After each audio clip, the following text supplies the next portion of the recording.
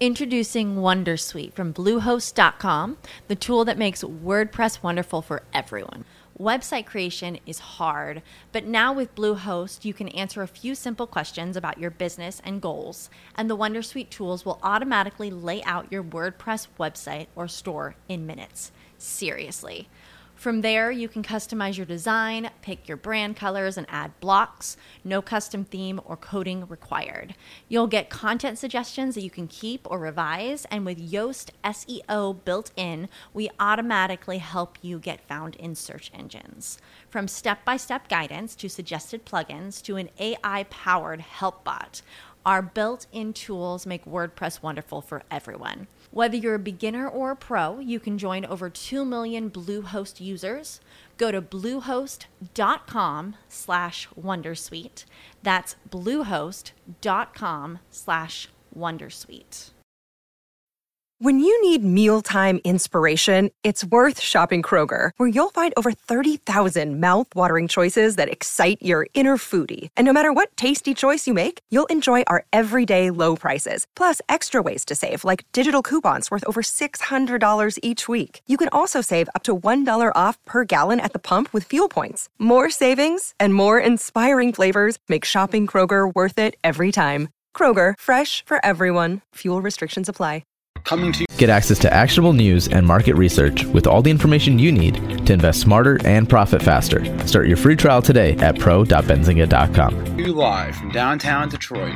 This is Benzinga's Pre-Market Prep with your host, Joel Elconin.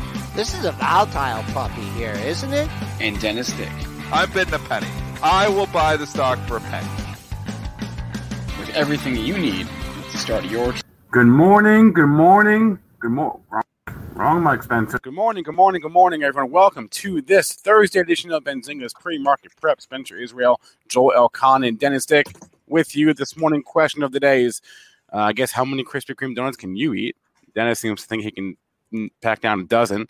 No, in all seriousness, we got a lot going on today. First day of the new quarter. We got Krispy Kreme IPO. We're expected to get monthly sales from Tesla and NIO. Don't know when. Don't know if they're out yet. Probably not. A couple earnings, Micron, Walgreens. Let's talk about that Bed Bath & Beyond move yesterday. That was weird. Walmart, too, for that matter. Our guest today, Frank Holmes, the CEO and exec chairman of Hive Blockchain, also runs U.S. Global Investors. That company, Hive Blockchain, is uplisting today to the NASDAQ. He was on the show at 8:30 to talk about that uplist. And then we've got Peter Tuchman, the Einstein of Wall Street, at 9 o'clock. Let's throw it to Joel here. Joel, how are we doing in the overnight session? We're doing well. Up 7 1/4 handles at 42.95.75. Whew. Big move in crude, just blowing away that former high.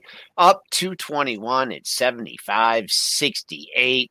Gold, perhaps it was an undercut rally. Up 660 at 1778.20. Silver, that's in the green by 20 cents at 26.40. Silver held up a little bit better during that onslaught. Some bad news, I believe, out of India. Some regulation has Bitcoin back down into 33,000 handles, down $1,120 at 33,605. Ethereum futures are going the same way today. They're down $125.50 at 21.3275, and we gotta say, Happy Canada Day, Dennis. Yes, Happy Canada Day. Happy Canada Day. I'm supposed to have the day off. Nice shirt, Dennis. I'm supposed to have today off. You didn't. I might as well just leave. It's Canada Day. When do I get my holiday? Because you never let me take the U.S. holidays off, Joel. He makes me trade the Canadian markets, and I can't trade. I have to work on this day too. So when do I ever get a holiday? I just don't get holidays anymore. I guess I get Christmas. I get the shared holidays. Christmas, New Year's. You just had a day off a couple weeks ago. What more do you want? When did I have a day off? You took a day off like 2 weeks ago. For my birthday. I did. Yeah. I did. But then I even called in. I couldn't even get away from you guys. Quit your crying. Yes, he did call in. That's what he did. So seriously, the question is, chat, how many Krispy Kreme donuts could you eat? I mean, this is Krispy Kreme Day, DNUT, IPO, back from the dead. I think I'm fairly confident I could eat a dozen. I've never tried it. I don't know how well my heart would do after that, but I'm pretty sure I could take down a dozen. Spencer, how many do you think you could eat? I'm afraid to think about it, honestly. It's a good exercise. Somewhere probably in the 10 to 12 range, but I would never ever do that. I would never attempt it. Joel, with your swimming body, how many could you take down? They're just too sweet for me. Oh, I can eat the sweet stuff, man. I don't have a trouble eating the sweet stuff. I've told you my only eating records are from when I was in high school: 4 quarter pounders and 2 large fries. That's after impressive. I swam 10,000 meters. That's really impressive. The only. Yeah. After you swam too. Well, we did 10,000 meters straight workout, so I was pretty hungry after that. But that's it. Chris Smith in the chat, he says he can eat 20. That'd be pretty good. That'd be impressive too. How many could Joey Chestnut eat? Seriously, we need to I just tweeted at him. I asked, you think he could eat 200? I think he could probably eat 200. He eats Dennis. Come on. The guy eats 75 hot dogs. Well, I think a donut's a little bit bigger than a hot dog. I'd say under. Wait. What? How long? 10 minutes or what? Yeah, the 12 minutes. If he could eat 75 hot dogs with the buns in 12 minutes, or so, what's the record? 72, 75? He could definitely eat 200 Krispy Kreme donuts. Dennis, no. Nobody would think it's humanly possible to eat 75 hot dogs with the buns. A donut is a hell of a lot lighter than a hot dog. The Nathan's hot dogs.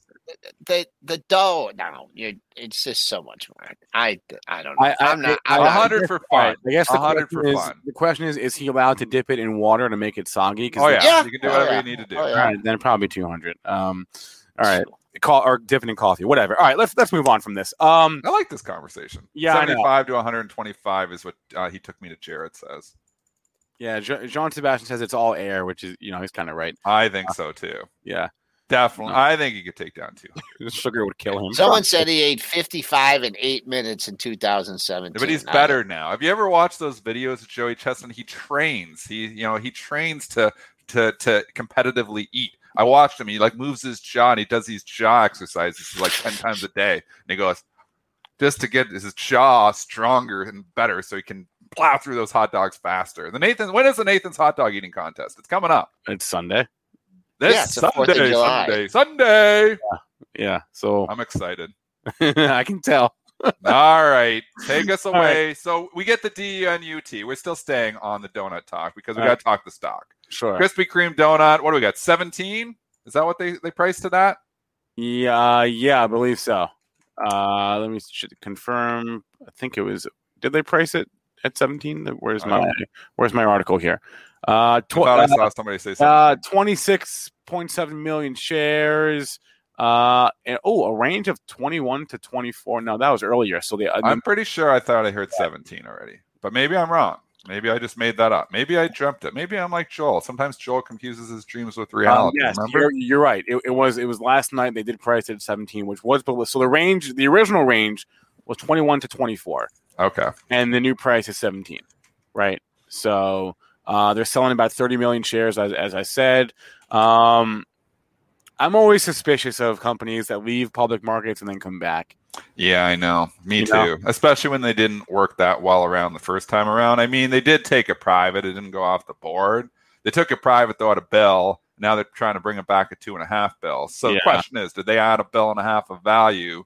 You still have the same issues that had the first time around. It's like the donuts are really tasty, but you don't go there for the coffee. You're going there for the donuts. I mean, Tim Hortons has a business because of their coffee. I think Dunkin' Donuts has a business because of their coffee. This is a pure donut shop. I mean, you can probably buy Krispy Kreme coffee, but I don't think people are going there for the coffee. And what the CEO said, which is concerning to me, although he was bragging about it, is that his average customer base comes there 2.5 times a year. I'm thinking, geez. That's not very much. That doesn't sound very good at all. I wouldn't have mentioned that on CNBC. So 2.5 times a year doesn't sound like a lot. He says it's like an occasional thing. Like you give your mother donuts for Mother's Day. I'm like, oh, happy Mother's Day, Mom. Here's some heart disease for you. I don't know. So I'm absolutely not investing in this. Will I trade it? Not on the first day. I'll wait for a few days, but I can't see this thing blasting off into 20, 30, 40. We'll see what happens after the first day, but not for me. What would you hedge it with? Weight Watchers? That would be a good pair, Joel. Joel's always thinking of these exotic pairs, and that one's a good one. All the time. So yeah, you get your Krispy Kreme donut, you get your. The problem is the stock trading, not real world, but that'd be a good hedge in the real world, Joel. I'm proud of your thinking this morning. You got your thinking cap back on after yesterday's debacle. Yeah, we'll never bring up again. So we had donut today, but yesterday was a big day. We had DD, right? DIDI. We had LegalZoom. We had Sentinel One. Wasn't there? There was wasn't Taboola, right? Wasn't that? Did I make that up? And Sentinel One was ticker S. LegalZoom is LZ. DD Global is DDs. It's a big week. We haven't talked about IPOs for a while. It's a big week for IPOs. It's been a quiet year in terms of like marquee IPOs. Mm-hmm. Remember, there was like that big rush, like 2 years ago. We finally had Uber, we had Lyft, we had all these like tech companies. We had Dropbox, we had like Spotify do direct listing, we had Slack, and then there was like this quiet. We haven't had any big marquee IPOs. It feels like for a while. So this week is the closest thing we have to a big IPO week for at least for this year so far, which is exciting. What was the one yesterday? DIDI? Yeah, DIDI, the Uber of China. Oh, yeah, 1 day only of trading is always tough. It's bouncing back. They did give it some love on CNBC last night, which didn't hurt. So you're getting a little bit of a bounce back here because they were comparing its valuations to like Uber and Lyft and saying this one's a hell of a lot cheaper. Market was liking that. It was lifting on that fast money segment there. I don't know. 1 day of data, Joel. These things are tough. What can you say? I mean, it had a big bar, right? Yeah. I mean, I don't know what to say. 1 day of action, tearing up $1.26. Mm-hmm. All-time low is in, all-time high is in. I guess if you feel you need to own it, maybe come back down to the close. The close was near the low, so that's about it. The Uber of China, but they're delivering furniture. They're doing all kinds of things. They make a lot of money, but I think that they bring in a lot of money. They're not nearly profitable. I think they just give out tons of subsidies right now for people to use their service. So that's what you need to get started. But we'll see how that works. I need a couple more days of data to get started. Yep. So that's where I'm going to just lay back. Don't need to trade something on day one. Let's get a couple levels. Let's get a couple lows in the same area, a couple highs in the same area. Give me something to lean on. Give me a level to lean on because at this point in time, it's too early. 1 day of trading and not enough for me to get down dirty. I haven't even had time to add it to my trading systems yet. So, no, not for me. Definitely won't be trading it then. Probably not. There you go. All right. We are expecting to get monthly deliveries from Tesla and NIO and maybe Lee as well. And maybe yeah, it generally comes out the first day of the month, or the first couple days of the month. So I don't know when. We know that GM stopped doing this a couple years ago, right? I think Ford stopped as well. But Tesla, NIO, and Lee will be, and Xpeng will be in focus today. When these numbers come out, which I haven't seen them yet. What a run for NIO. What a run. It's up here again. This feels like kind of space all over again. I don't know where the top is, but it's coming. In the next day, I think it's coming. Maybe today. It's just a matter of, where is that? Space, I thought when it was up $4 at 49, I was like, that's pretty good. And then it went to 56. It did top out that day, but I think the same thing's going to happen here with NIO. If you're coming in now, way, way, way late to the party, is there more meat on the bone? Possibly. I mean, XPEV, same thing. The stock has doubled. XPEV has doubled in a month. So if you think you're coming into it on the cheap, just comparing it to the old highs, wow, everybody else, you're buying somebody else's profits right now. I don't like buying other people's profits. That's why it's tough. Although XPEV as a trade was in consolidation station, breaking out here again. So I'm not saying it can't go higher.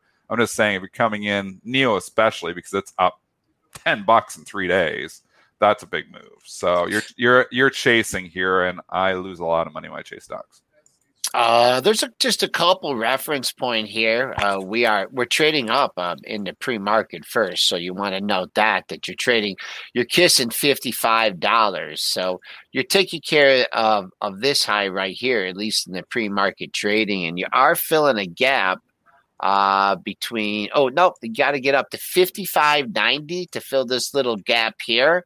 So there's another potential target. And once you get the gap fill, let's see what happens. I'd split these two highs today, 61.05 and 61.05 and 63.06. So one high at 62 in the middle. Ugh, that's a lot, but hey, these things run a lot. 3 big days in a row. First things first, let's fill that gap at 55.90. All right, let's talk about Micron here. We love it when an analyst comes out ahead of the number and makes a call, and we got that yesterday. So thank you very much for the guts. For the guts, BMO Capital analyst, Ambrish Srivastava. Thank you for the upgrade. You made a call. The call on a fundamental basis was okay. Was right. I mean, their EPS beat, their sales beat. Their Q4 EPS guidance was above the estimate. Their Q4 sales guidance was above the estimate. The numbers were all better than expected, but the stock's down. So yeah, the stock was up $10 into the report. So you had a big run up here. We were concerned about this whole 85 level. We talked about this 85 level a couple of days ago. It's right where it basically topped out 85.40 because it got multiple highs there. So that is what's holding after hours. We tried to get up a little bit there, but it really couldn't go positive, and now it's pulling back. So is this a pullback to buy? Is the Micron still going to the BMO price target of 110? Possibly, but remember, this is very cyclical, and Grosso's right. It's on DRAM pricing, and I've been burned on this before saying, oh, yeah, look how much money they're making, and then all of a sudden next quarter they're not making any money at all. So we know the earnings are and that's what the stock does too. Put it in perspective, it has been a good run for Micron. It was $40 at the end of the year. I'm back in October, $83. It's been a big run for it now. Maybe it's time to cool off a little bit more. Yeah, we'll see. My fib, tough trying to get my fibs in here though. We 85.40 topped out right with this high at just above that 84, 82. He had the other high over 85, but that's not relevant now. What's relevant is, do you want to buy the stock, and do you want to buy it on a pullback? Let's just call it, what was the low of the move here? The low of the move was 75.71. What was that? That's about it. This is called 10-point move. Make it easy. Pull back off, or was it more than 10? Nope. That doesn't look like very much. Less than a 10-point move. My 4.5. So you add that 4.5, brings you down to 80 and a quarter. You got a daily low. Let's see. I mean, I think you're going to find buyers on a pullback here. I wouldn't mind it. Fill this little gap lower here. 80s, yeah, and then you can lean on the low. But this was also slow to come out of the gate too, compared to some of these other stocks. And now you have the reason why. So we'll see. Bottom of yesterday's range. I mean, we haven't taken out the low from yesterday. If you're super Micron bull, you got a chance to buy, and actually someone bid ahead at 82.50. So if you're looking for a lot more downside, first things first, you got to take out yesterday's low. Let's talk about Bed Bath & Beyond. What a weird, wicked. Wow. I don't know if it's weird. Maybe it is weird. Wicked move. Wicked move yesterday at the open. Almost got to $40. Yeah, it took out that 32 level, Joel, never looked back. 32, 33, 34, 35, 36, 37, 38, 39, basically straight up with no pullbacks. And then the next hour, it basically went straight back down to 32. I mean, This is just whipsaw trading action. You're trying to manage your risk and saying, I'm going to buy dips, sell rips. There was none to be had in the intraday chart of that anyways. But wow, what a rip overall to sell. When they give you a gift like that and your stock blasts off from 31 to 39 or 38.5 in a matter of 10 minutes after the open, take the gifts and run. I don't know. What we thought yesterday was all wrong, so maybe we shouldn't think anything on this stock. But wow, that candle just tells me now you've really got overhead supply and you got more people caught again. Makes me think it's not going back up anytime soon. I think everyone was looking for 40. Why not? You took out all those other handles. Why not get to 40? Stopped at 39. Did it have like a Reddit message or something? I don't know. Drove it. I mean, it was took a half hour. Pre-market. It was like up. It was hanging up. It was doing okay, but it wasn't blasting into orbit. Yeah. I mean, just, you get a big round of buyers, but it is trading back up today. So, Keep an eye on the close. You're trading up 70 cents, just kind of sneaking up. It looks like it got a little bit of a bid, but I'd use that close as support. And then, man, if you get another run up, I don't know. I think you're just going to have to pick, an intermediate number. Throw a little out at 35 if it runs again. Throw a little bit out at 36 again. Throw a little bit more out at 37 if it runs again. But if it goes red, yesterday's low was 30.63. Open right near the low, too. So open is probably an important print in this one as well. Most impressive. And not as impressive, but still wild was Walmart. Joel and I talked about this yesterday. I don't know if you saw it, Dennis, but Walmart, for Walmart, made a pretty big move the first 15 minutes of the day. Don't know why, though. They had a headline. Yeah, they bought There was a somebody, headline. There was a headline? Yeah, because I know, I normally trade, everything. I try to actually sometimes avoid headlines. When we see an oversized move, like a stock trading up on nothing, sometimes I'll fade that move. But in this case, I saw a headline, and it spooked me away from Walmart, so I didn't short the stock. So what was the headline? There was definitely a headline. Did they buy somebody? Yeah, they bought something. I don't know if it's somebody. They had a deal with somebody. Partnership with Ibotta? Is that what you're talking about? It was a headline anyway. So it was a headline enough to spook me away from it. And I'm not sure if that was the driver for it yesterday, but... Oh, you know what? They did have... Oh, no, those are insider sales. Never mind. I was going to say they had some insider I don't know. Anyways, you can see the stock had the big pop-up. It's holding the move. I mean, what do you think of Walmart overall here? I mean, the stock is holding up. It's not far from an all-time high. I mean, we're 152. We are $10 still off. But we had a nice base that we've put in at 135, 136. That's a nice candle yesterday. I think you're buying pullbacks on Walmart. What did it get hit off? Earnings? Was that it? Back at the goldfish memory here, man. Yeah, I can't remember. I think it was earnings. So, oh boy, backed off. I mean, it's got some work to do in that candle. Right on the session, down 42 cents. I mean, yeah, if it gets, I don't know. To me, this is more in the middle of no man's land. And, if you're selling it here, I don't know. I'm not selling it or buying it here. Maybe if it came back down closer to yesterday's low. I don't know if was it a gap in that yesterday at all. Yeah, there was a small gap. Maybe 139. I'd be more interested, but not interested at. Or excuse me, 138. Not interested at 140.60.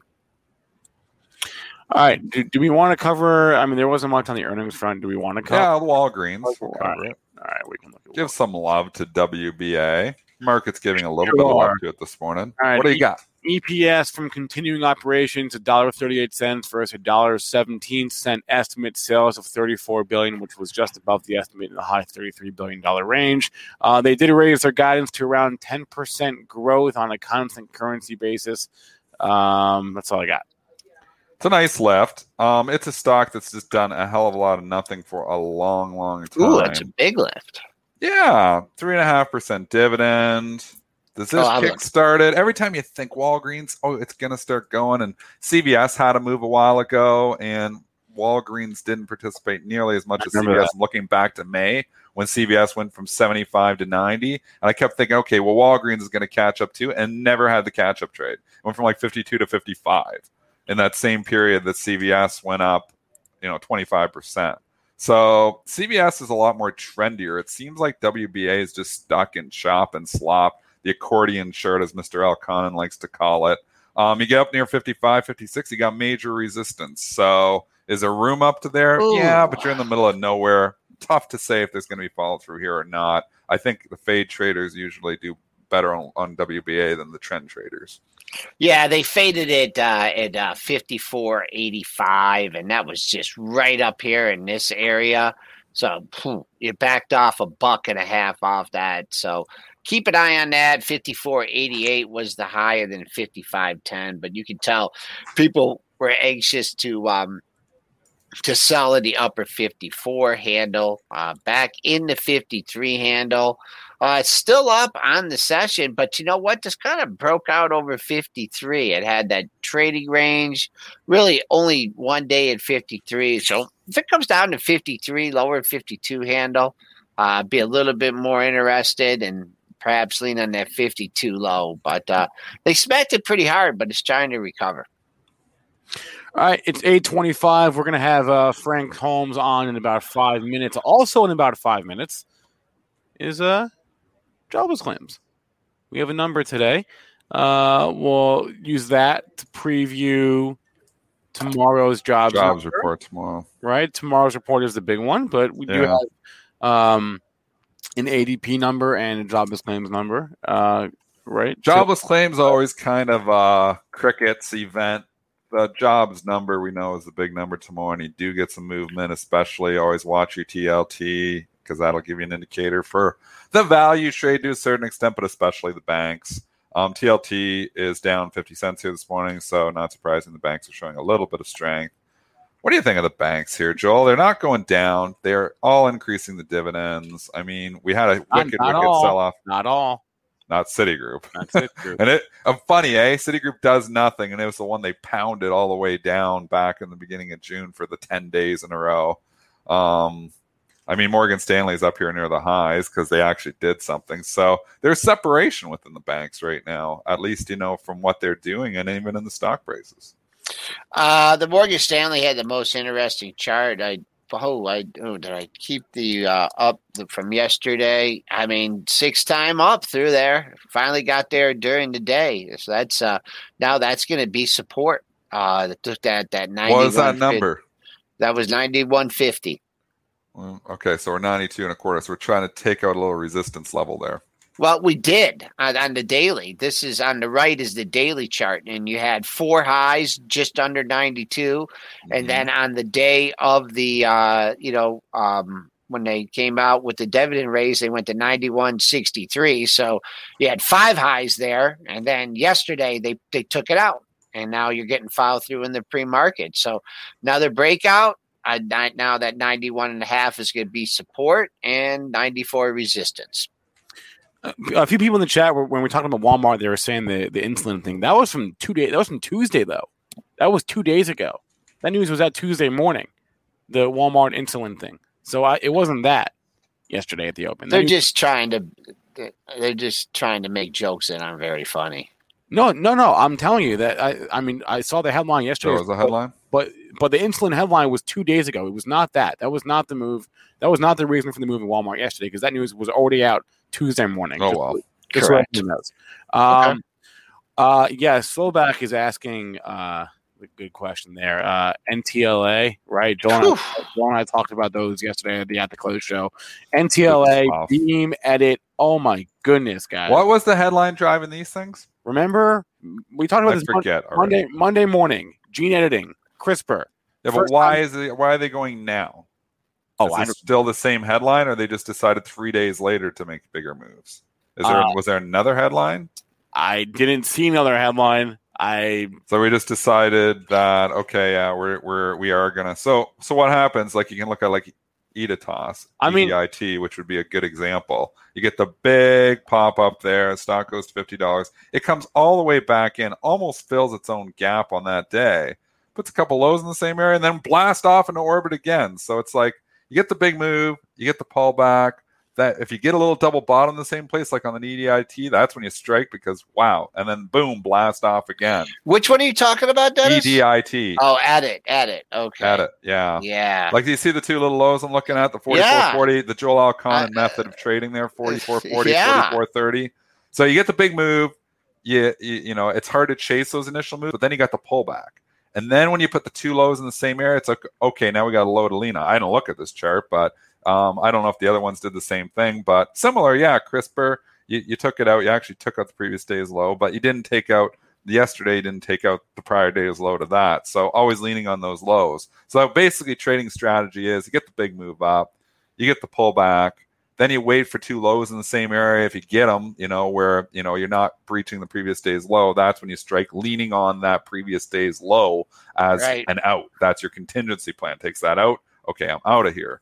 But that trade would have just killed it yesterday on all these gene editing stocks. I mean, I think maybe someone got called in on this NTLA. I mean, that was big. Maybe they shorted it came in short, and then they decided to short more, and then all of a sudden they realized it wasn't a very good trade because that got up to over 200, Dennis. That got up to over 202.73. So it's trading up again today. But if we do get a red candle in there, I'd be a little bit cautious. If it's not red now, but we're trading up almost $5. But if you get a red candle there today, you might be looking in a short-term top. A lot of people stuck 170, 180, 190, etc. NTLA also did an offering at $145 a share. They raised $600 million. That was from yesterday. Okay, we just had jobless claims. It is what it is. Yeah, it didn't even move. Lower than expected. Continuing claims lower than expected. All right, let's move on from the jobless claim stuff. That stuff is boring. Let's bring on our guest today. Frank Holmes is the CEO and executive chairman of Hive Blockchain. He's been on our show a number of times, and they are uplisting today to the NASDAQ exchange. Frank, good morning. Morning. Usually it's Wheels Up, and today it's Hive.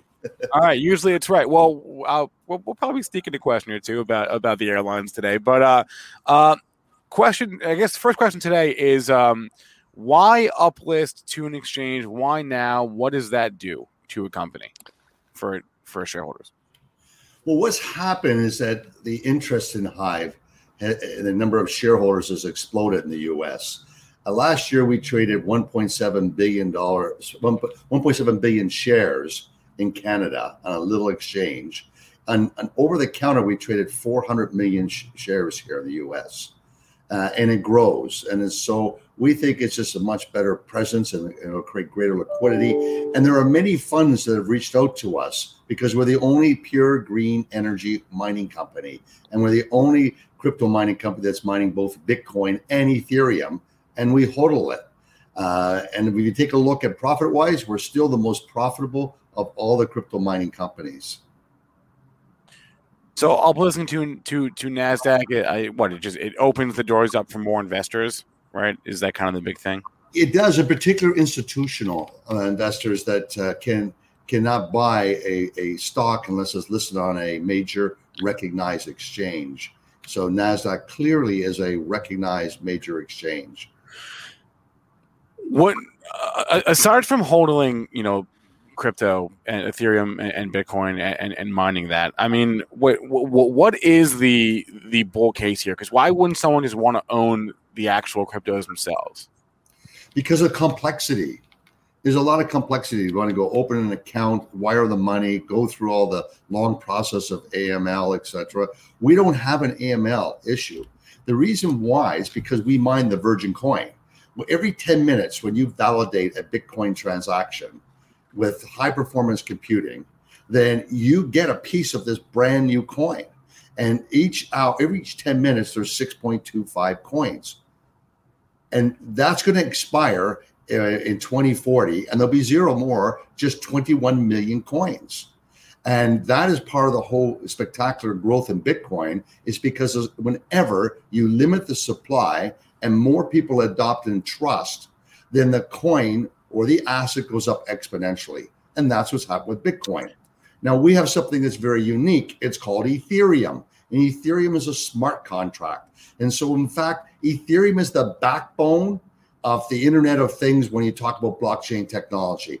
If you, creating stable coin money funds, for example, by JP Morgan, which is a crypto coin, it uses the algorithm, the backbone of Ethereum. So the bigger those banks have their stable coins growing, the bigger Ethereum demand goes, which is great for us. If a DeFi, and now as you guys love sports, how about NFTs? It's captured everyone's imagination. Well, they all use the Ethereum backbone. So Ethereum's far outperformed Bitcoin. And I believe we're early in the game, like 1995, it was Netscape and AOL. Where are they today? I don't know where the race is going to be for this space right now, but I do know that we have to be able to move and pivot and have agility like an athlete in the football field, move those feet. Are you going to run with the ball? You're going to throw with the ball. You're going to throw the ball. You're going to run the ball. Well, for us, it's been mining both Ethereum and Bitcoin, and we have the strongest ESG footprint. And there's big demand in America by institutions for ESG or compliant companies and companies that are using only green energy.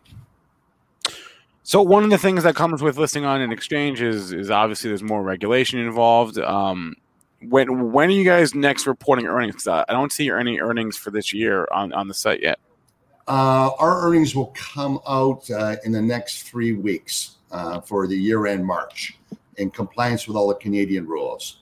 COVID did extend some of the filing dates in particular Canada. So, and NASDAQ accepts all the filings in Canada. And then we'll be going through this sort of total compliance. But what's a great question, because I've been writing about this on my blog for 10 years about the contraction of IPOs and new listings. But NASDAQ was informing me that this year there's over 500 listings. And a lot of that had to do with this radical former administrative CEO, Donald Trump. And Clayton, we brought in the head of the SEC. Clayton's job was to invigorate, streamline regulations and make it easier for companies to raise capital. And the NASDAQ has 500 listings this year. They're just unbelievable. And from Canada coming into the U.S., it might be 5 and 6 in a year, and already this year it's 10. So this concept of Canada clearly is shifting, and America is once again the epicenter of capitalism. Frank, I want to take it back to the mining just for a bit because we've had some people who mine Bitcoin on the show. I don't know if we've had an Ethereum miner on the show. What is the process? How is it different mining Ethereum than mining Bitcoin? It's a great question. More complexity because you have to use graphics cards. You have to use GPU cards, and you need more hands managing those GPU cards. They're just more sensitive. Those GPU cards that we've bought and now upgrading, what that does is allows us to go into high performance computing, and it will allow us the capacity and ability to go into doing rendering for animation for movies, for AI, for cancer research, or for smart cities. So I'm really thrilled about the fact that we bought our own data center last year and this year, in fact, in New Brunswick. It's 50 megawatts. It's our asset on our balance sheet. And that 50 megawatts is going to 70 megawatts. It's all hydroelectricity. So we're doing the same thing in northern Sweden. And our cost of electricity in northern Sweden is 1.7 cents. It's in the area where Yahoo and Google and particular Facebook are, and gaming. A lot of the universities there are caught up with gaining coding for gaming. So it all fits into the GPU chip. What about these chips? Are these NVIDIA chips you're using? What kind of chips are you using? Because we're looking at obviously what kind of plays we have. Is it AMD? Is it NVIDIA? What are the chips you're using? Well, historically we used AMD chips, and we've had to upgrade all the memory cards to basically be productive in mining Ethereum. But our new vision will be NVIDIA. We're going to be doing something with NVIDIA, which will be I'm very proud to say it'll be very exciting. But that chip is more robust. That chip has a longer longevity. You write these things off over 3 years, but the longevity of these chips can be 5 to 7 years.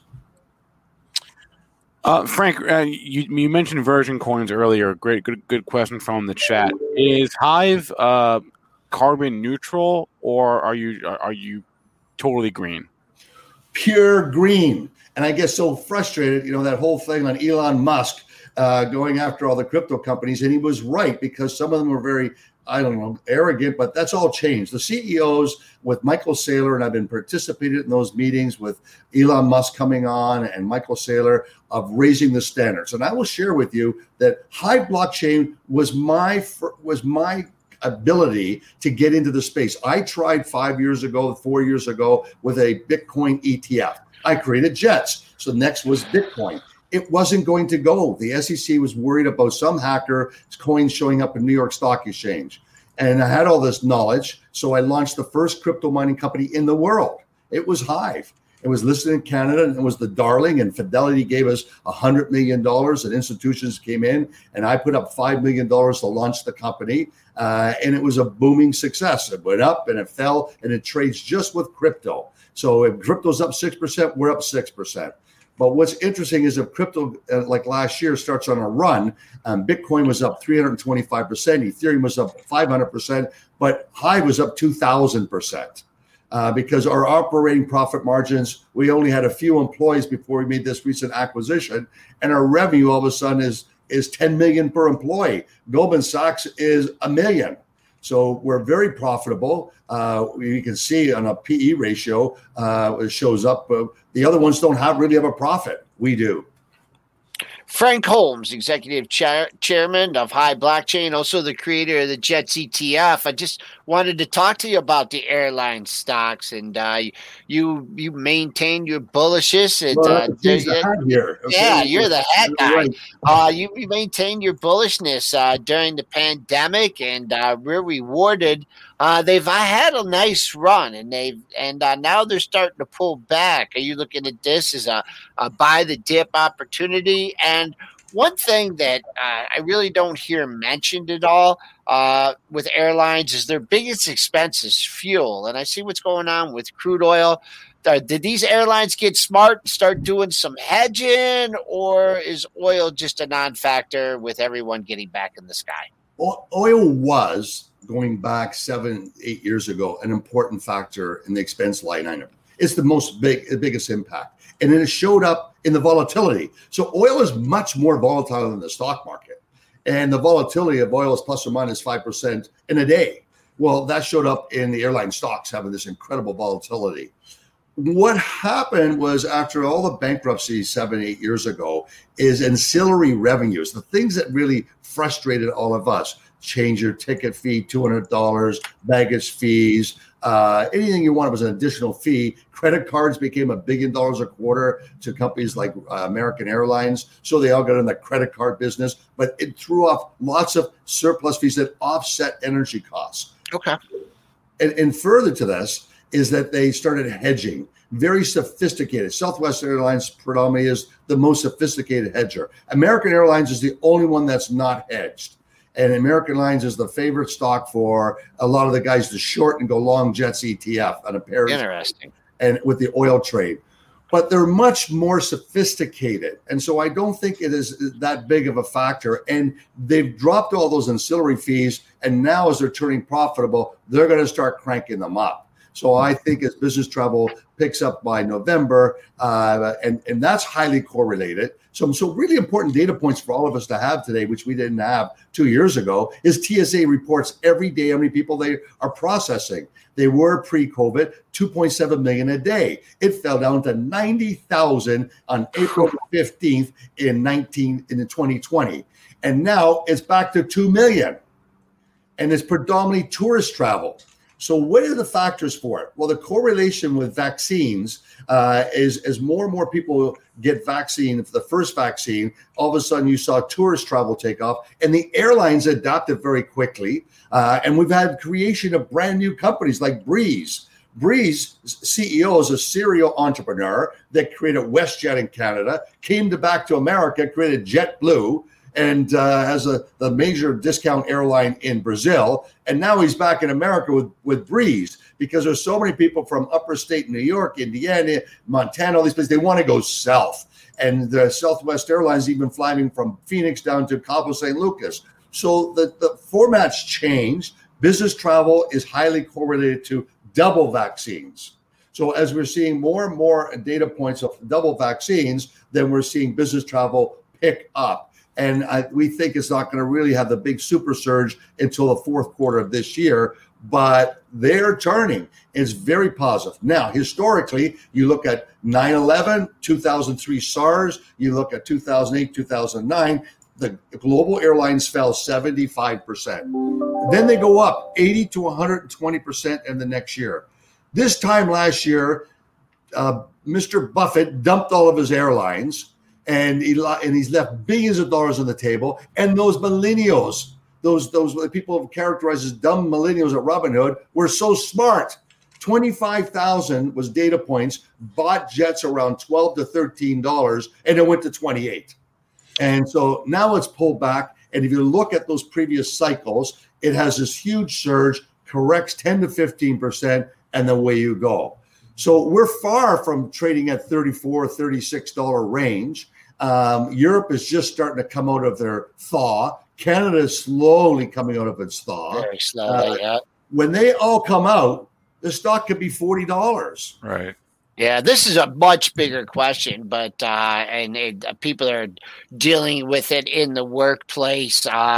How are the airlines going to grapple with, people? I mean, is it going to come down to a point of vaccinated versus, non-vaccinated travel? I mean, that's something that the companies, Morgan Stanley, mandated that you had to be vaccinated to come in the office. Is that just too much of a hot potato for the airlines to deal with, or is this something they're going to have to face eventually? They're going to have to face it eventually. But by the way, Hive is listed today for the first time ever on NASDAQ, and it's HVBT, no F. I should have. Okay. I should update that. Old school. It's new school today. I was trading too. HVVTF. That's a good. HVBT. HVBT, Hive blockchain technology. But coming back is there's no doubt. But Jimmy Dimon saying last week, if you can go to restaurants, you can come back to the office. And I think you're going to see a transition of a lot of people going to work at home, but you're going to need software. And that's going to be a big booming business, the software that's going to monitor that you're actually on your computer at home. That is taking place. You're hearing about companies that they're soliciting us, and if you touch your keys, whatever you touch on your keys, even if you want to erase it, it's all recorded. They know exactly when you're sitting in front of your desk, like a heat sensor. And so you can't look at sports betting.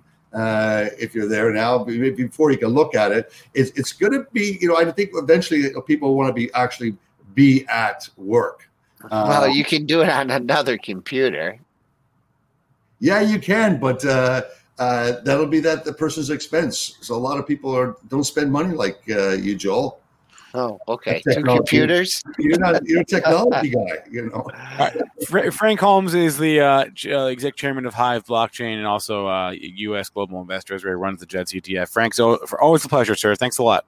Well, thank you, everyone, and remember, wheels up. Next big leg. All right. HVBT, is that the symbol? That is the symbol. Yeah. HVBT.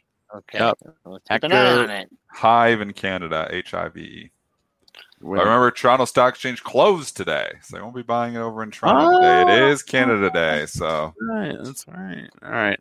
It's interesting, when he's mining everything. I mean, Frank does so much. He you does, think about that, doesn't like he? it's incredible, really. The Jets ETF, and now he's mining. He's got his crypto operations. I mean, this guy does stuff, man. Yeah, and he does. He's busy. He's a busy boy. Great interview though. He was great during the pandemic. I mean, we had him on, and he stood his ground. He came on. He was pounding the table. He was so bullish on the airline. Yeah, he was. Yeah, I got to give him credit. He's right. He stuck with it. And good to have Frank on again. Yeah. He was so. Part of me was like, of course he's bullish. What else is he going to say? Right? You know what I mean? But yeah, it ended up being right, at least to an extent. All right, it's 8:49 here. We got about 10 minutes before Peter Tuckman. Let's do some ticker time in the chat. Let's drop your tickers in. We will cover as many of them as we can in the next few minutes. Still watching for those Tesla, and I didn't see any headlines yet on NEO or XPeng. Unless I missed them. Let me see here. Yes, XPEV did release their June numbers.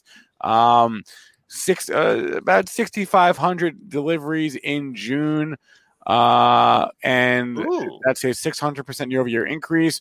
About 17,000 vehicles delivered in the second quarter, up around 400% year-over-year. So, obviously it's easy to grow when you're not delivering that many cars. But so XPeng is out. Is NEO out? Let me check. NEO is out. NEO delivered a little over 8,000 cars. This was out before the show. I guess I missed it. I'm sorry.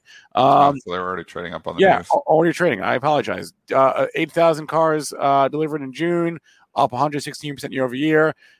In the quarter, delivered about a little under 22,000 cars, up 111% year over year. And we got Neo, we got Xpeng. Did we get Lee? Nope. Did we get Tesla? No. Tesla's not doing much. So. Okay. You're not I'm not sure if we got them either. I mean, we've already covered these on the show. Yeah. They've run a long ways. You're definitely chasing at this point in time, especially on the Neo if you're coming in. And I don't like chasing because I don't know where I control my risk. I mean, it's all about setups. You know, if you were looking 4 days ago at Neo, you could say, okay, well, I think they might run up into these numbers, and you had the low of the move of June 22nd, 43.81 to lean on. Now you're like 54. So where do you lean? Like you go to yesterday's low, you're down to 50.55. But even if it goes down to 47, it's still an uptrend. I don't want to lose $8. Again, see how I analyze. I always look at where am I getting out first? Where is my out? Where can I control my risk? Because, you know, if you're just trend following here, you're now away from trend, but trend's still intact if we even drop to 47.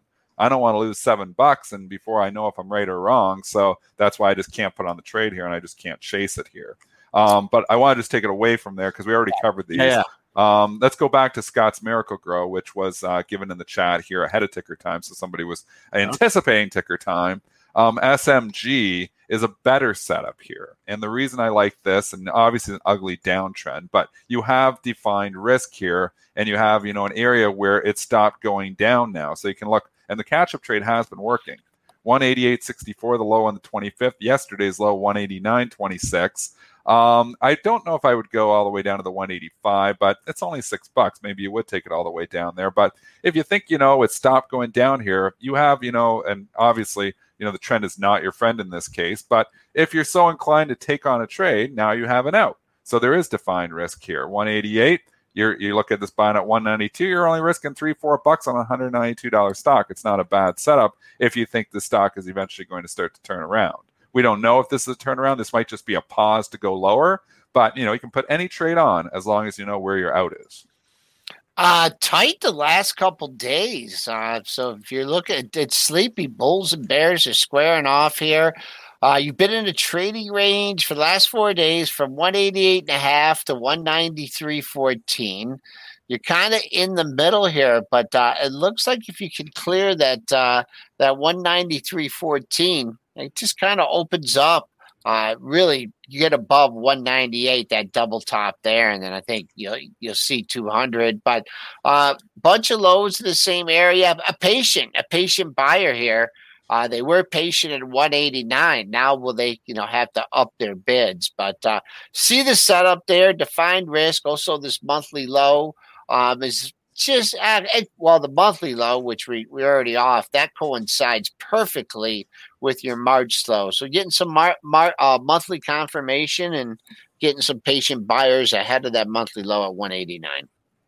Somebody asking about SunPower. I am long SunPower. I have my original shares. I also added to it. Long story short, I bought SunPower way back at $8 last year. It went into the 50s. I sold a majority of the position. I kept a little bit of stock just for fun, just to keep an eye on it. It rode all the way down to 20. I re-added when it went into consolidation at 25. So I've actually got most of my stock back now of my original purchase. It's up to 29. I do like the chart on SunPower. Solar has been hot. Mitch was talking about it yesterday. We have seen a little pullback here yesterday, but solar is trending up here. The trend is now your friend here. Is there a catch-up trade in SunPower? I think there could be. I'm still long it. I like the setup here. I think there's room to 35. Again, where I was originally buying was 25. They'll say coming in now, I would just draw the trend line. You wouldn't want it breaching, I would say 27.33, and then start breaking the little mini trend that we've got going on. A big day up and then just a little profit taking. Kind of what you want to see is, don't test that 28. Stay above yesterday's low, a little couple days of consolidation, and then, make another run at that high at 31.26. So it has backed off a couple bucks. There wasn't much on the dailies there to give you any kind of confirmation that was the top, but let's hold in here, hold yesterday's low, get a little momentum, get that close over 30, and then take another shot at at Tuesday's high of 31.26. And if you're looking at this like longer term, and you see this high over 55 and the low at 20, I mean, you are nowhere near halfway back on the move. So a lot of stocks had, like some of these electric EV companies came all the way back. Why can't SunPower? That's what I think too. All right, since it's Canada Day, you want to look at Shopify? Sure. Someone drop that in chat. Who dropped that? Gabe dropped that in chat. Yeah, so you had the nice run up. If we would have looked at this 3 weeks ago, we would have been looking at it, around the 10th or the 11th, around my birthday, and saying, "Oh, I got a stop out point at 1182." Then it ran for 4 or 5 days straight. Now it's the exact opposite. If you wanted to short the stock, you got to stop out above 1500. So is this a pause to go higher? Shopify seems to always find a reason to go higher, but it was a big move, and it looks, it's an ugly candle from yesterday. But sometimes, Airbnb is a comparable chart where, you had a run up and then it started to leak a little bit and then it just explodes again. It's been a tough environment to short any stock in. So, I'm just not so inclined to short stocks when markets are making new all-time highs. I think you got a good point. I mean, I don't know about, shorting it and leaning on the top, but as long as this, you got a pair of lows, right, at 1434 and 1429. So 1430 and that's 30. Your out. Yeah, there's your out. Don't try and guess what it's doing here. You can just see it had this big up day, so there is a chance that if it does take out 1430, you got some downside. If not, see if you can just work your way back up to these highs. When you have a day where you back off like that, just go to your daily high. The daily high was 1491.50. Where are we at? That's $31 away, so could be a little bit of tough day for tech. I'm noticing the market's up, but I'm noticing Apple's slightly in the red. Microsoft is in the red. Yeah, the Qs are in the red. Yeah. So you've got this rotation that started yesterday, which we've been talking about. When is the reopening trade going to start to show some life? It showed life yesterday. You definitely got a rebound. Not so much in the American Airlines, but some of the casinos were starting to show some life. You did see the cruise lines start to bounce and show some life. They were all oversold. We talked about it for the last couple of days, that whole reopening trade being oversold. I think there is an opportunity on the reopening trade. I still think the reopening is not going away. Is it going to be the great reopening and we're all going to go, like Roaring 20 style? That's still to be determined, but I still think there's a reopening trade. And you got a nice pullback in a lot of these stocks. Yeah. Here. So would I be nibbling on a Carnival Cruise Lines here? Maybe. I haven't yet.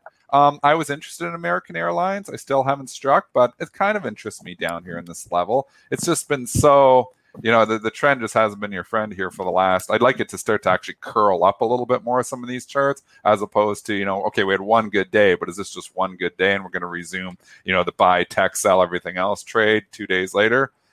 Jobs number will dictate a lot of that tomorrow as well. Double bottom there in CCL after they did the offering, cut through the previous day's low by only 7 cents and bounced. Got hit on the offering news on Monday. RCL has a similar formation, that you call that a triple bottom there. And RCL, American Airlines, we know it lost 22, pulling the old 21 trick at 22. 2102, that was your low on Tuesday. Yesterday's low 2094. You did distance yourself up from that, so I think I'd expect buyers, those 21 buyers, maybe to move up to that close from yesterday at 2121, and then obviously that major resistance at short-term resistance at 22. Dennis, you still long Norwegian? Zippy's asking if No, I sold it. Let's go look. I was a long time ago. This was when I bought back, I bought that back in the teens. And I think it had a good run into the mid-20s and I sold it. I can't remember the exact price. It's probably higher than I sold it now, though, at 29. I like it down 26. I don't know if you're going to get all the way down there. I kind of like the American Airlines chart a little bit better because it's more near a major support area, 20 to 21, than Norwegian. But I like the cruise lines too here. I still think there's a reopening trade, and you've had a nice pullback in these stocks. So I like the casinos. I know I own Las Vegas Sands, but Penn Gaming maybe. Maybe on Penn. I own Penn. Maybe this is. I actually did lighten up my Penn a little while ago. But 72.90 is a low. So I'm looking back 73.43 or 77. Just It hanging doesn't out want to. down It just here. doesn't want to rally. I know. It's just. That makes it so. That's why I sold. I sold it in the last pop when it got up to like that. You can see where it started to climb back, and I was like, I'm gonna lighten this thing up. I bought it at 77. It ran to 85 quickly. Felt like a genius, but I was like, I'm gonna hold on to this because I think it's gonna eventually go to 90 or 100. And it just started leaking, and then it breached 80, and that's when I think I was cutting out. I was like, okay, I'm not gonna let this winner turn into a loser. So I sold most of it. I still have a little piece though of my pen.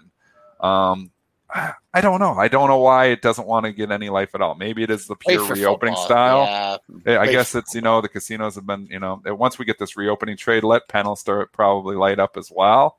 But it needs to get above 80 before it starts to look better. All right, I'm going to hop off now, go over to premarketprep.com, jotted down a lot of symbols that we missed. So take it away, Spencer. We'll see you at 3:30. All right, Peter Tuchman is the Einstein of Wall Street, runs Wall Street Global Trading Academy, joining us here live from the floor of the New York Stock Exchange. Peter, good morning. What's up, Benzinga Nation? How is everyone? Doing great. Tell us about yesterday. How were things at the close? We talked about end of the quarter, window dressing on yesterday's show. Give us a peek behind the curtain as to what things were like down on the floor yesterday.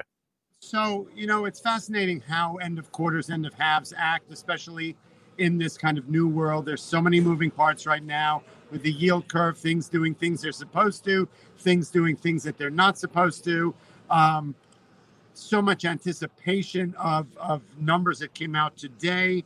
So yesterday was sort of fascinating because normally, yes, there is when indices act poorly coming into the end of the quarter, you would think there'd be some window dressing to mark up positions by the end. Yeah.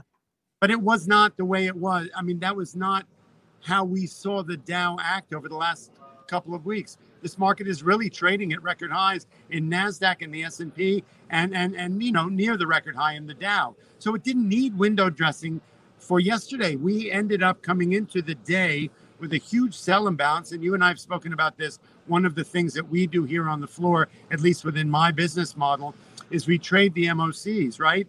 And yesterday we had huge sell imbalances from 2 o'clock on. There was almost $2 billion for sale. And it felt like, okay, this makes sense. Maybe some profit taking rather than window dressing, right? And what ended up happening was everything flipped. The yield was going down. That should have put some pressure on the Dow. That didn't matter.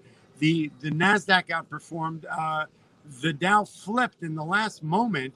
There was such an appetite for the market, and it was baffling to us.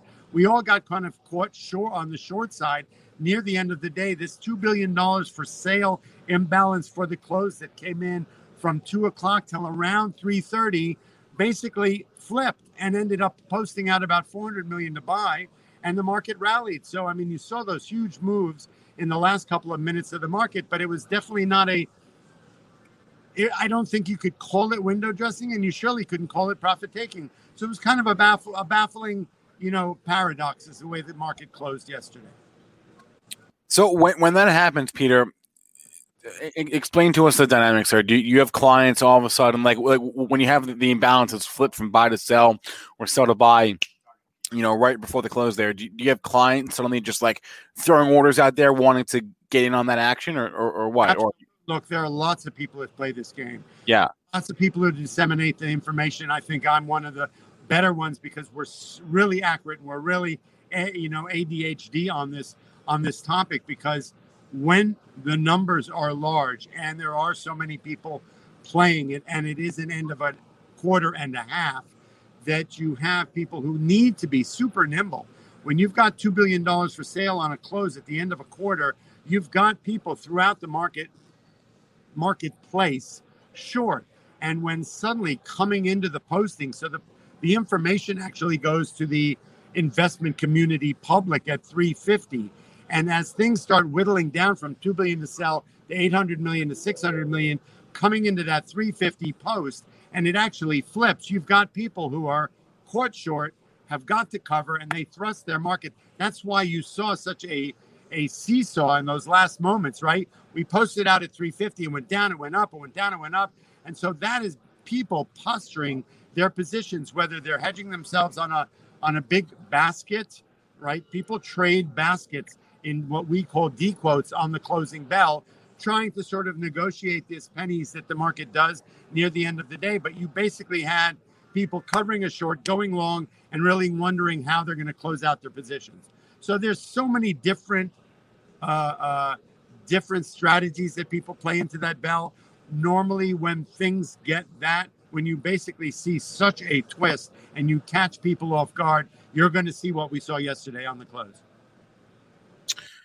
Well, explain those baskets. You're not talking about ETFs, right? You're talking about some different. I'm not talking about ETFs. So let's talk about this for a minute. Yeah. So you've got people who put imbalances in on the. So it's a complicated model, but basically you've got the market. Okay, let's say you're a you're an institution and you have 1 million shares to buy and you want to basically beat the moving average of the day, right? So you'll put in 200,000 to buy on the opening. You know, you basically, with a market that is as volatile as we see, you don't really want to make a stand. If you're building a position in a stock, whether it's on the long side or the short side, and you're a large institution, you're basically going to buy a couple 100,000 on the opening. You're going to put 400,000 in VWAP during the day to get basically exposure to wherever the market's going to go. And then you're going to put 400,000 in to buy on the close, right? So you've got many different people, depending on what their positioning is in the marketplace, whether they're hedging a position in a much bigger portfolio, whether they're getting into a position, whether they're taking a short position on the stock. And so you've got so many different people. And then you've got traders, right? There's a huge part of the investment community or the trading community that will trade these bells, the market on close bells, on a daily basis. So every stock has an imbalance either to buy or sell coming into the close. And as I just described, one person may have 1 million over the day to buy and he puts in 400,000 to buy on the close, right? So that's that position. Then there's somebody who's doing the other side of the trade who puts 500,000 in to sell on the close. And then there are people who are watching what the community is doing, and they're going to try and slice and dice a little bit of action here relative to what they're seeing this imbalance go from 2 o'clock to 3:50 when this information gets posted out to the public. And so it's kind of complicated. I'm trying to explain it. Oh, you're doing good. Possible. But so you'll have algorithms that will read all this information. How many dollars there are to buy and sell in the marketplace. That may be an S&P position. How many dollars and shares there are to buy and sell in the S&P, in the Dow, in the NASDAQ, in the whole S&P, right? And then you're going to see people who will actually see that there's 1 million shares of XYZ to buy, and they may start chipping away at a small buy position, anticipating that the stock is going to close up a couple of pennies, maybe more, and then they're going to be buying it in advance of that and selling it on the close. So you've got this absolute plethora of algorithms and traders and baskets. A basket of stock is somebody who will trade the whole S&P position, 378 stocks here on the floor of the New York Stock Exchange that we know the buy or sell imbalance is going to be. And they're going to go in, whether it's 100 shares, 1,000 shares, 10,000 shares, and they're going to buy and sell it and slice and dice, hoping to make a few pennies into the close, right? And so there's a lot of information. There are a lot of imbalances. And as you know, in a market with so many moving parts, it's going, and with so many different, for everybody who's buying it, thinks it's a great idea that it's going to be able to make a little bit of a vig on the way up. There are people who are selling it, think it's going to go on the other way. So there's opinions, there's predictions, there's algorithms, right? There are baskets. And so people will throw big baskets in. And as these imbalances change, because every time somebody sees something on the buy side, they're going to put in something to sell. And then that may actually flip it. So it's a complicated game, but it's a fascinating game. And what you'll see is happened yesterday. Go ahead. So everything you just said is about the big boys, running real money into the close. How can the little guy participate, or if not participate, at the very least, not get run over by all this stuff happening by the big boys? You know what? Look, it's sort of the big boys aren't out to get the little guys. The big guys are wielding large sticks, okay? Large bats. Right. So it's basically a game not for the small guy because they don't have access to some of the information that people who work with me on the floor do, or Sure. other firms on the floor, because that's just a bigger game. Sure. Like some people will go to the diner for dinner and some people will go, to a 5-star restaurant. It's a matter of what part of this community you're playing in. Sure. My recommendation to the small guy is, as we often talk about, is I did an interview yesterday with Catherine Ross, who works on the street, and we talked about the impression that the small guy thinks that the big guy's out to get them. And I don't like to, that's not a battle I choose to play. The big guy is playing in their field. The small guy has plenty of opportunities if they use the correct tools and learn the game, right? To play in a field. It just happens to be a different field. If I'm somebody, look, you guys have David Green on Monday, Wednesday, Tuesday, Wednesday, trading the market live. You know that he always talks about it, that he trades small positions to try and give the small person who's learning the market not be intimidated by some guy wielding 1,000 shares of stock, right? So there are fields where people can play 10, 20, 100 shares of stock. And then there are people who have a much different risk ratio, right? It's like taking advice from Roaring Kitty, made millions of dollars. At one point, he was up 25 million. And then one day he lost 10 million. And you're thinking like, so that's not my portfolio. Why am I trying to get advice from somebody who's wielding millions of dollars? Well, there is opportunity for everyone in this market, right? And you just have to know which playing field to show up at. Yeah, it's a good point. Not trying to beat other players at their own game. And the same could be said for institutions trying to beat retail at their game, right? It's right. Absolutely. Right. It goes both ways. But to my prior question though, knowing that there is all this craziness happening into the close there, what precautions should retail traders take in terms of their order placement at the end of the day, any given day? I appreciate the question, and I will revert back to David Green once again, because if you hear him, and he's one of my mentors, and he's such a good educator, and he works with us. He's my partner at Wall Street Global Trading Academy. He doesn't trade the last 15 minutes of the day, right?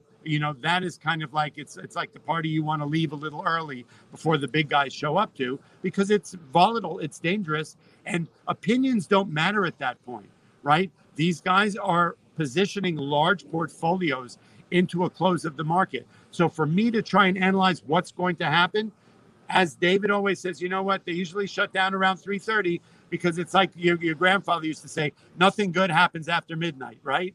Come on home, kids, before midnight, because you're going to run into trouble. Same thing in the last half hour of the market. Things are going to happen that are a little bit out of our control, that we can be powerless over as a retail trader, right? It just is the fact, right? Is that a battle I want to choose to get into? No. It's like trading. That's one of the great things about risk management too, is the market. This is not your grandpa's stock market. The volatility we're seeing here, these moves are radical moves. And if your risk portfolio cannot afford a 50 cent or $1 move in a stock in a position you took as a trade, well, then you should be trading at less volatile times, right? We're seeing moves in stocks that go from 10 to 50 and back to 2, or you're seeing indices that move up and down, as we saw the S&P yesterday on the close, were 30 and 40 cent moves literally within seconds, right? And that's not a field that not everybody can play in. Right. I got tossed around like a seagull in a hurricane yesterday. Right. And I'm trading with some of the bigger boys. So Right. I want people to take caution at those times. At the end of the day trading, on the opening of the market sometimes, and surely at the end of quarters and halves, where you do see either profit taking, window dressing, or just volatility. Okay, last thing, Peter. Obviously, markets are closed on Monday, so we're going into a long weekend. It's a holiday weekend. Do you expect lower volume today, tomorrow? And I know we have the jobs number. What does a lower volume day mean for the market and mean for traders? You know what? I don't. Maybe we're going to have a little lighter volume. Okay. see so many. Look, and we've talked about it before too. There are so many new players in this game now. Okay. Right, and so I don't really look. In the old days, you'd see when there were only big fish in this bowl. Right, then on weekends and on holidays, you saw a much lighter volume. It would go down 20 or 30%. I don't really anticipate that. We've got a lot of things on the table today. There's going to be fresh money coming into the market. It's the beginning of a new quarter. The market showed us that there is still an incredible appetite for the market. At best, I think the investment community is a little distracted where to go with this thing. We had the inflation scare a couple of weeks ago. Jobless claims are down today. We had the end of a great quarter. NASDAQ closed at a record high. The S&P is trading at a record high. The Dow is sort of solid. We're coming into a new quarter and a new half, right? Earnings season is soon to come. So I don't think, the meme stocks have sort of been a little bit quiet. The IPO market is super, right? So there's so much activity. There's so much appetite. Look what we saw from yesterday. The market, in my opinion, tells you what it thinks of what's going on. That no matter what's happening, there is an appetite for this market in all different levels. And I don't think that we're going to see a wane. I think the summer is going to be active and busy and volatile. And there is tons of opportunity. And once again, and not to tout my own horn here, but what I beg people to do is this market is not just going up anymore, although it's surely inching higher and higher and higher. But it's not one of these, buy in March 2020 and think everybody is a rock star. I beg people to get the tools of technical analysis, because in any given day, when markets are going up or down or sideways, there will be opportunity. And if you have the right tools, as you know, and you see David Green trade with you guys Monday, Tuesday, Wednesday, great opportunity in the market. Peter Tuchman has been with us for the last 17 minutes, dropping a lot of knowledge. There are some more questions in the chat. We'll save them for another day. Peter Tuchman, you can learn more about him, Wall Street Global Trading Academy.com. The link is in the description of this video. It's on the screen right there. He's the Einstein of Wall Street, joining us live from the New York Stock Exchange. Peter, have a good day. There you go. Have a good weekend, and good luck out there. Happy trading, everybody. All right, happy trading to you as well, Peter. All right, it is 9:17 here. We got 13 minutes till the open, and what I'm going to do is hang out for a few. We've got Robert Roy hopping on the stream here at around 9:25 or so, in around 8 minutes, and he will do some option setups for the day. He'll go live for about an hour, and so let's hang out between now and then. And I love this chart. Peter mentioned that the meme stocks have been quiet. I keep coming back to this chart, this AMC chart. I can't get away from it, right? It's so remarkable how quiet, how clear and obvious this consolidation is in AMC, right? It's bunching, and you can see the volume, right, getting lower and lower and lower every single week. And every day the ranges get smaller and smaller and smaller.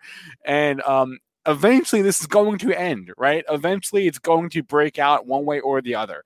And I'm here for it. I'm here. I'm watching. I'm waiting for this AMC breakout, because it can't consolidate forever. So I've got this chart sort of glued to it right now. It's the one thing I sort of can't get enough of at the moment. Let's go over to my movers tool, catch up on some morning movers. Do we ever get those Tesla deliveries? Let's check. We did not, looks like, get those deliveries yet. Okay. Biggest movers of the morning. We didn't talk about CureVac, CVAC. It is your biggest loser.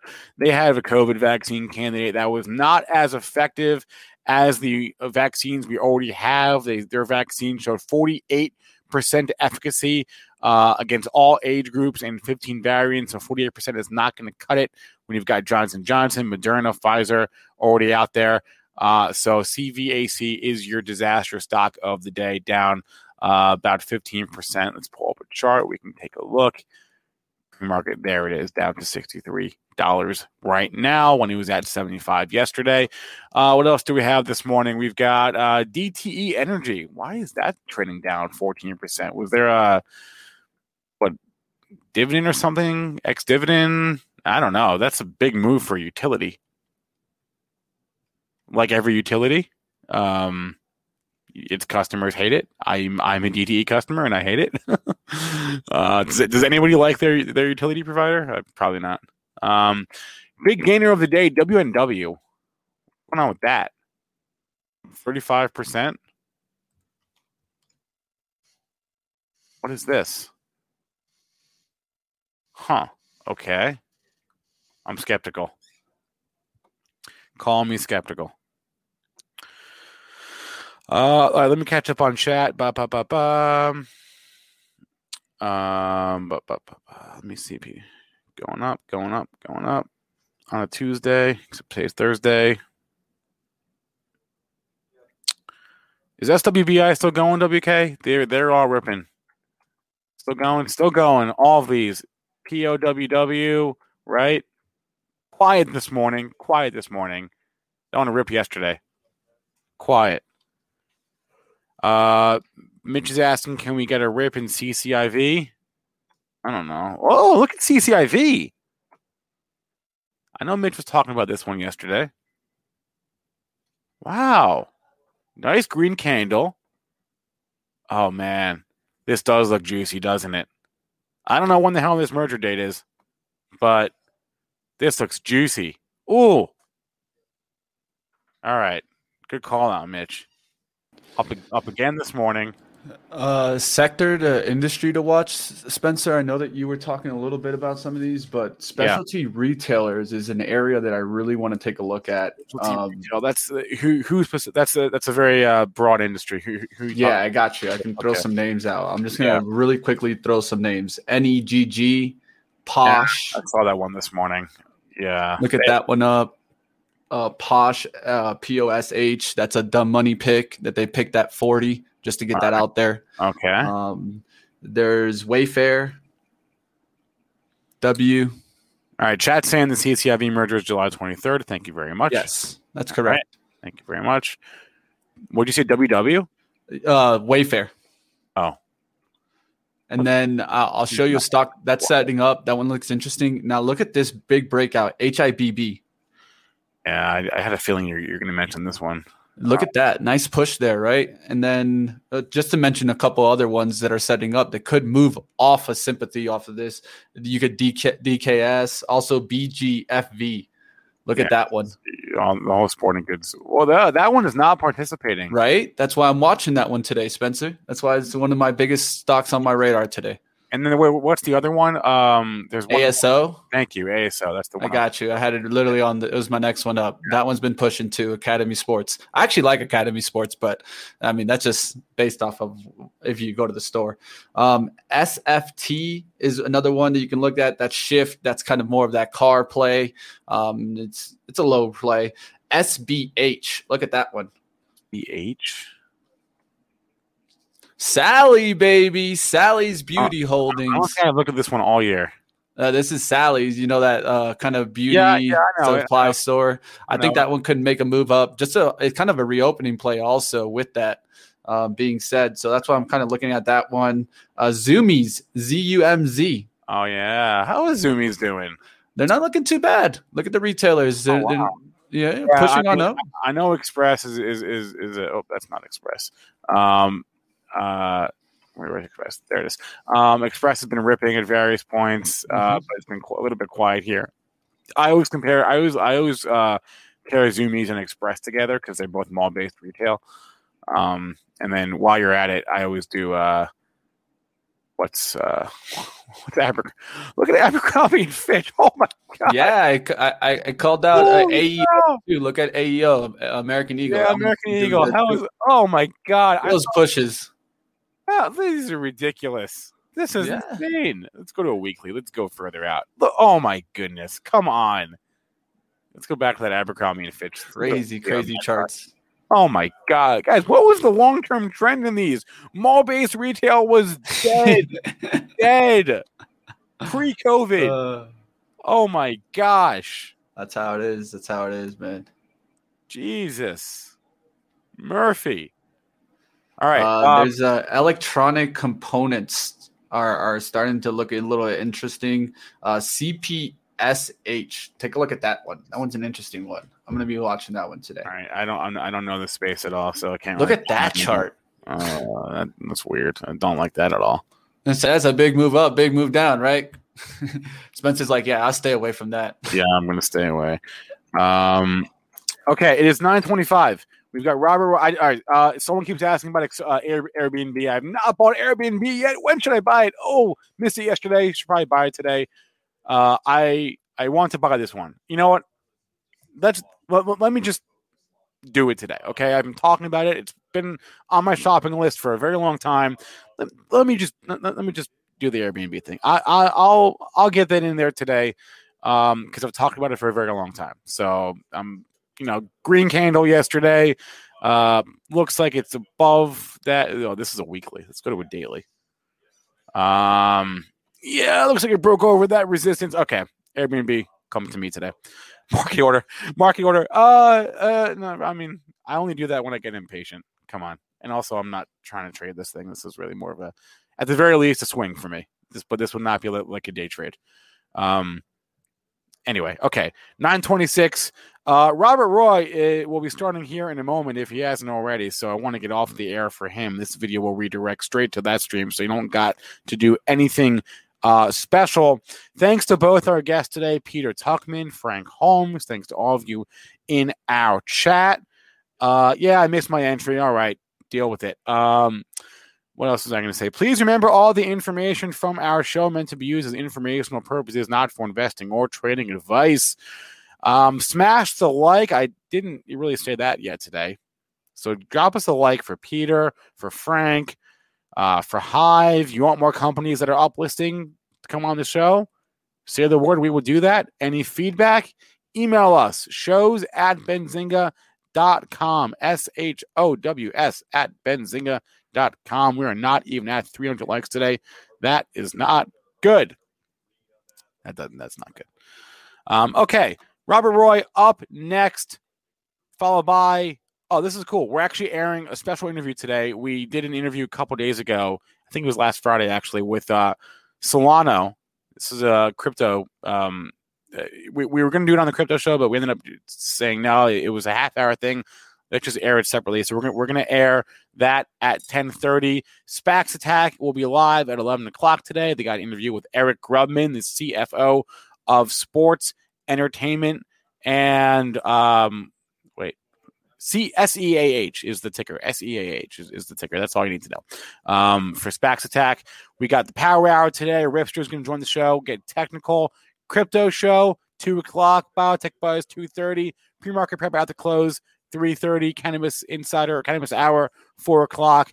After hours with Ryan was Biani 5 o'clock, and then Chance Trades at 6:30. That's a wrap for me. Robert Roy is live. I'm hopping off. Everyone, good luck today. Good luck in your trades. Good luck at the open. We'll see you later.